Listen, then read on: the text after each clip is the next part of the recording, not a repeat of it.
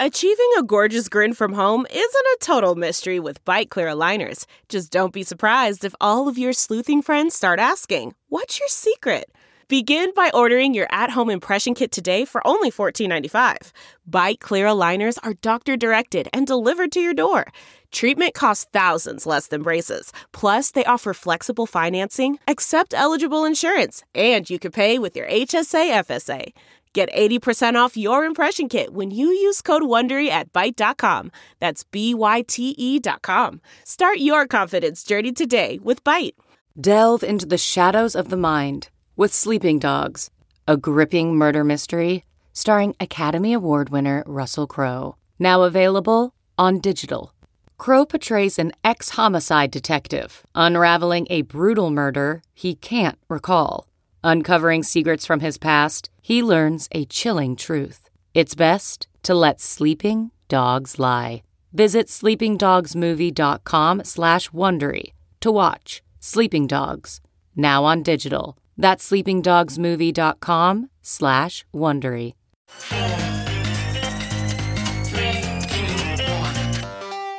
Welcome back to The Breakdown with me, NLW.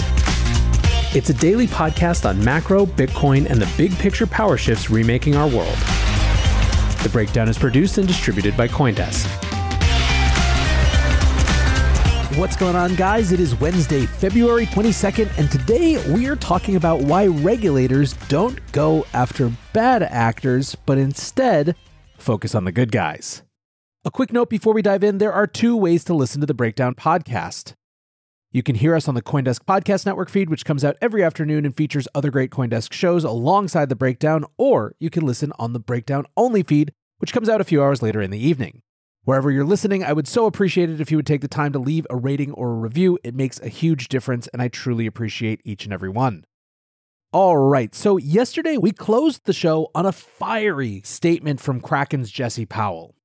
I'm going to reread that tweet now. Jesse writes, "I have a theory.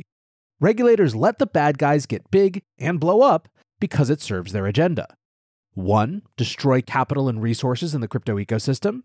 2, burn people and deter adoption. 3, give air cover to attack good actors. The bad guys are actually on side. Good guys are the enemy. If the bad guys can run long enough without blowing up, they might just kill the good guys for you. Bad guys operate with huge competitive advantages. They suck up users, revenue, and venture capital that would have otherwise gone to good guys. Bad guys can always be jailed later." So today I want to dig a little bit more into what prompted this particular statement, and to do that, we need to talk about Custodia Bank. Custodia Bank is a special purpose depository institution, or SPDI, in Wyoming, and has long had ambition to be a very different type of full reserve bank. The bank was originally called Avanti, and it was started by Caitlin Long a few years ago. Now, for much of its life, it's been going through an onerous process to become part of the Federal Reserve System and get access to a Federal Reserve master account. A master account would give Custodia the ability to access wholesale payment systems from the Fed without needing another bank as an intermediary. This is obviously hugely important to the development of the business model that they ultimately wanted to be in. Well, Custodia was left waiting so long that last June they filed suit against the Federal Reserve, saying that it was unlawfully delaying their application. Custodia claimed that the Fed's own paperwork says that a master account decision ordinarily takes 5 to 7 days. Meanwhile, by making Custodia wait 19 months, the Fed had, quote, clearly violated its 1-year statutory deadline. Still, another half year passed before the Fed finally issued its decision. On January 27th of this year, of course a couple months after the FTX collapse, the Federal Reserve announced their denial of Custodia's application to become part of the Federal Reserve System. This was, I think, in many ways, the first follow-up to the January 3rd joint statement from the Federal Reserve, the Federal Deposit Insurance Corporation, or FDIC, and the Office of the Comptroller of the Currency, or OCC, on the, quote, crypto asset risks to banking organizations. That statement, while not banning banks from interacting with crypto entirely, did represent a pretty chilling warning. The January 3rd statement effectively increased the political costs and the political risk for banks to interact with crypto companies and crypto assets in general. We've covered this extensively here in my previous episodes on Operation Choke Point 2.0. The comparison is to an Obama-era program that used covert political pressure on banks to get them to deny services for out-of-favor industries which were legal, to be clear, but not politically loved. So think porn, guns, etc. During the Brian Brooks era, the Office of the Comptroller of the Currency put out a rule saying that banks were not allowed to deny companies based on their industry, but that was literally the first thing the Biden-era OCC reversed when that administration came to power. So back to January, the point is that the most important banking regulators in the country put out a joint statement saying that crypto is unlikely to be able to be banked in a safe and sound manner. And that to me certainly looks like the same playbook, except much more explicit this time. Bringing it back to using Custodia as their first example, the press release from the Fed on their denial of Custodia's application certainly seems to reinforce that connection. They write, "The firm's novel business model and proposed focus on crypto assets presents significant safety and soundness risks. The board has previously made clear that such crypto activities are highly likely to be inconsistent with safe and sound banking practices. The board also found that Custodia's risk management framework was insufficient to address concerns regarding the heightened risks associated with its proposed crypto activities, including its ability to mitigate money laundering and terrorism financing risks." So that was the state of play as of a couple days ago, but Custodia has come out swinging. On Friday, the company filed an amended complaint in their lawsuit against the Federal Reserve, claiming that the denial of its application was unlawful. Custodia is alleging that the Federal Reserve Board colluded with the Biden administration to release a series of public statements to accompany the rejection of Custodia's application, and that the Federal Reserve Board, rather than the Kansas City Fed, who actually issued the denial of the Master Services account, was, quote, pulling the strings. The filing said, quote, "Defendants had a non-discretionary duty to grant Custodia's master account application and not to discriminate against Custodia in its ability to access all bank services using that account. Any other outcome eviscerates the dual banking system that has served our nation since its founding." The amended complaint goes on. Quote, "Confronted with discovery requests to the Kansas City Fed and a looming deadline for the board to produce an administrative record that would have revealed the board's control over the Kansas City Fed's decision-making process, defendants tried to moot the litigation. On January 27, 2023, in a coordinated maneuver orchestrated by the board in consultation with the White House and leaked to reporters by board officials the day before it occurred, the Kansas City Fed reported the denial of Custodia's master account application immediately after the board denied Custodia's membership application." Now, the cornerstone of Custodia's argument is that the Fed cannot reject their application, noting that the legislation states that Fed services, quote, "shall be available to non-member depository institutions," of which Custodia is one. In a statement, a Custodia spokesperson said, "Custodia Bank today continued its ongoing lawsuit against the Federal Reserve Board of Governors and the Kansas City Federal Reserve Bank by filing an amended complaint that zeroes in on the core legal issue, whether Congress even granted the Fed discretion to decide master accounts at all." Complementing this announcement was a long and intriguing thread from Caitlin Long. On Friday, she wrote, "It's time for me to reveal a few things. I've just published a post, shame on Washington, D.C. for shooting a messenger who warned of crypto debacle. First, the revelations. Today, I'm publicly disclosing for the first time that A, I handed over evidence to law enforcement of probable crimes committed by a big crypto fraud, starting months before that company imploded and stuck its millions of customers with losses. And B, I warned bank regulators of mounting bank run risk inside banks serving the crypto industry before the bank runs ultimately hit. How many correctly foresaw the crypto lender implosion, warned regulators of impending bank runs, and tried to help law enforcement stop a big fraud? And in return, what happened to Custodia Bank? Custodia tried to become federally regulated, the very result bipartisan policymakers claim to want. Yet Custodia has been denied and now disparaged for daring to come through the front door. Fixing corruption in crypto is not a partisan issue, yet partisans in DC are nonetheless trying to pull in politics. I reject that. It is not partisan to clean up crypto fraud. It's the right thing to do. In the new post, I describe how two descendants of Paul Cabot recently contacted me to analogize my work today to Cabot's work in the 1930s. I'm humbled that they would make such a connection and can only aspire to a fraction of Cabot's achievements.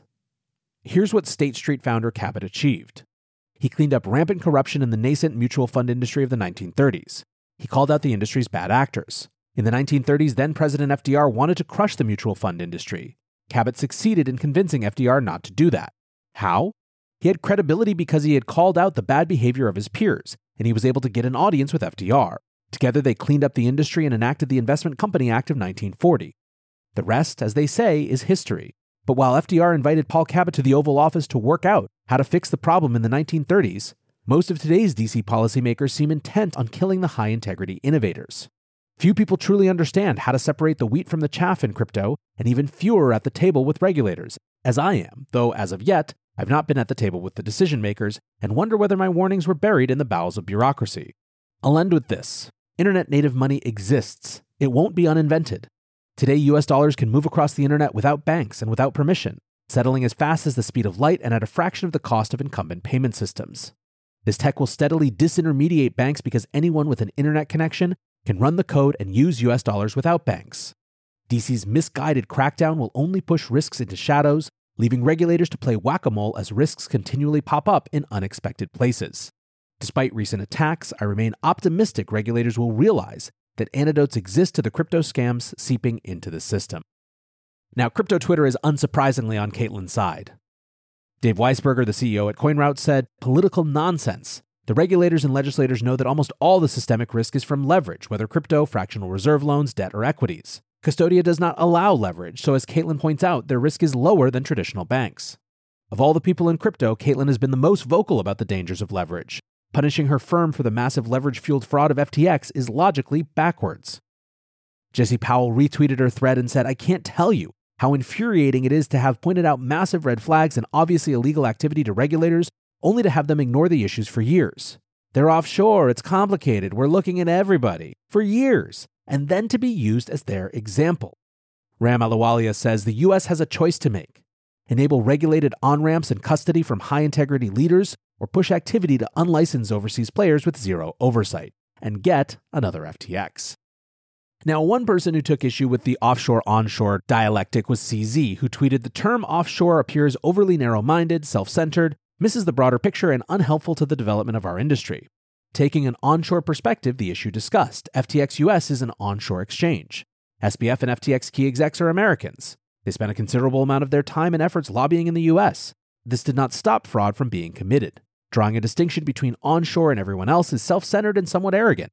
Everyone is onshore from their own perspective. We are better than everyone else is not a panacea towards building a better industry. There are good and bad people everywhere. Embracing diversity and openness will lead to a better outcome. Any overgeneralization, especially against others, is counterproductive and negative. Let's guard against that." Now, CZ also made sure to say that he wasn't signaling out Jesse specifically, and he's not wrong when he talks about FTX's lobbying efforts. He's also right to say that onshore or offshore doesn't necessarily come with some sort of moral value judgment. However, the point that the folks using that terminology are trying to make is a US-centric point for US regulators. And their argument is simple. Crypto companies want access to US capital markets and are willing to abide by even slightly onerous regulations as long as they're clear. When the rules aren't clear, however, the incentives to stay in the US, no matter how big the user and capital base, goes away. That means companies move operations to jurisdictions with looser regulations, which means the US loses out on all the benefits that come with having big frontier technology platforms built in the US. And what's more, those regulators lose much of their ability to play cop on the beat, as some of them are so fond of calling themselves, due to the natural properties of the internet that allow citizens from anywhere to skirt around pesky things like national jurisdictions. Now, bringing it back to Custodia, in short, Caitlin is arguing that they were chosen to make an example of. She writes, "Why was Custodia Bank chosen as the sacrificial lamb, the so-called shooting of the stallion to scatter the herd?" On Unchained with Laura Shin, Coinbase Chief Legal Officer Paul Grewal definitely gave some breath to this argument that there is a coordinated effort against crypto-related banking. He said, "I think at some point these actions line up in a way that you have to wonder, is it all just a coincidence? You have to ask why we are confronting restrictions of withdrawals to banking of legal, recognized, highly regulated companies in this country. The notion that somehow the right way to constrain activities that give rise to concern is to cut off their oxygen? I think that's something that as much as anything explains the strong reaction we're seeing not just inside of the crypto community, but in the broader financial services community as well.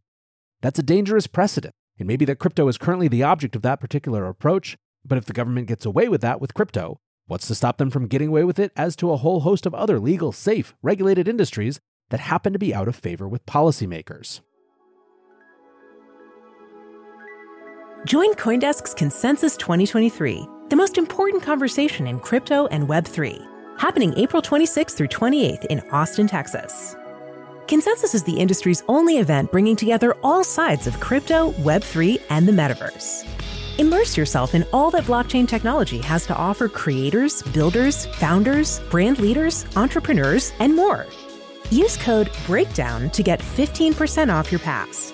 Visit consensus.coindesk.com or check the link in the show notes.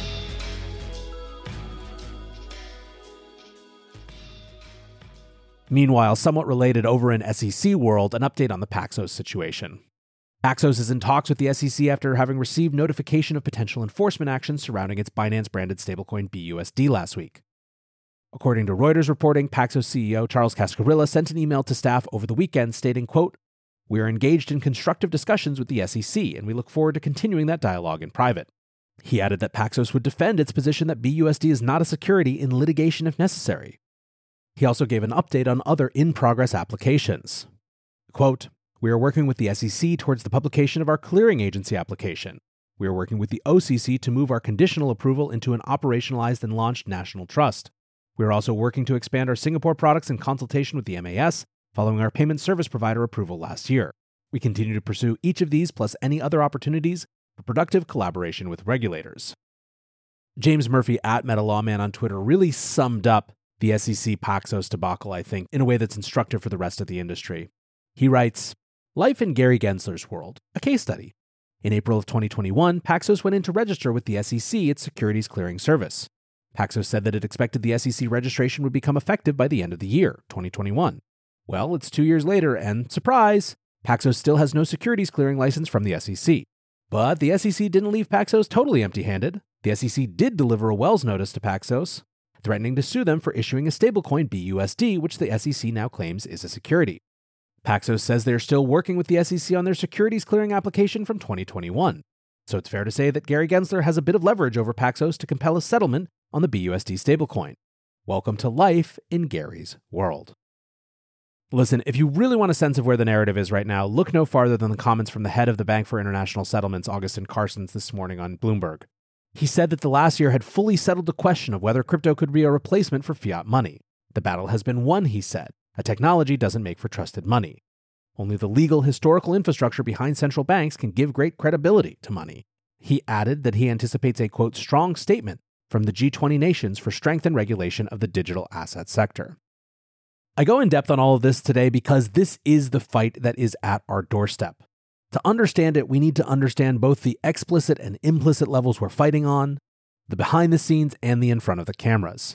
I'm glad Custodia is taking the fight legal and keeping the fight legal. I think we need a lot of that. But we also need to find ways to exert political pressure and to fight back against these techniques that are moving around the traditional lawmaking system. Anyways, there will be a lot more to talk about this in the weeks to come. So for now, I appreciate you listening. And until tomorrow, be safe and take care of each other. Peace.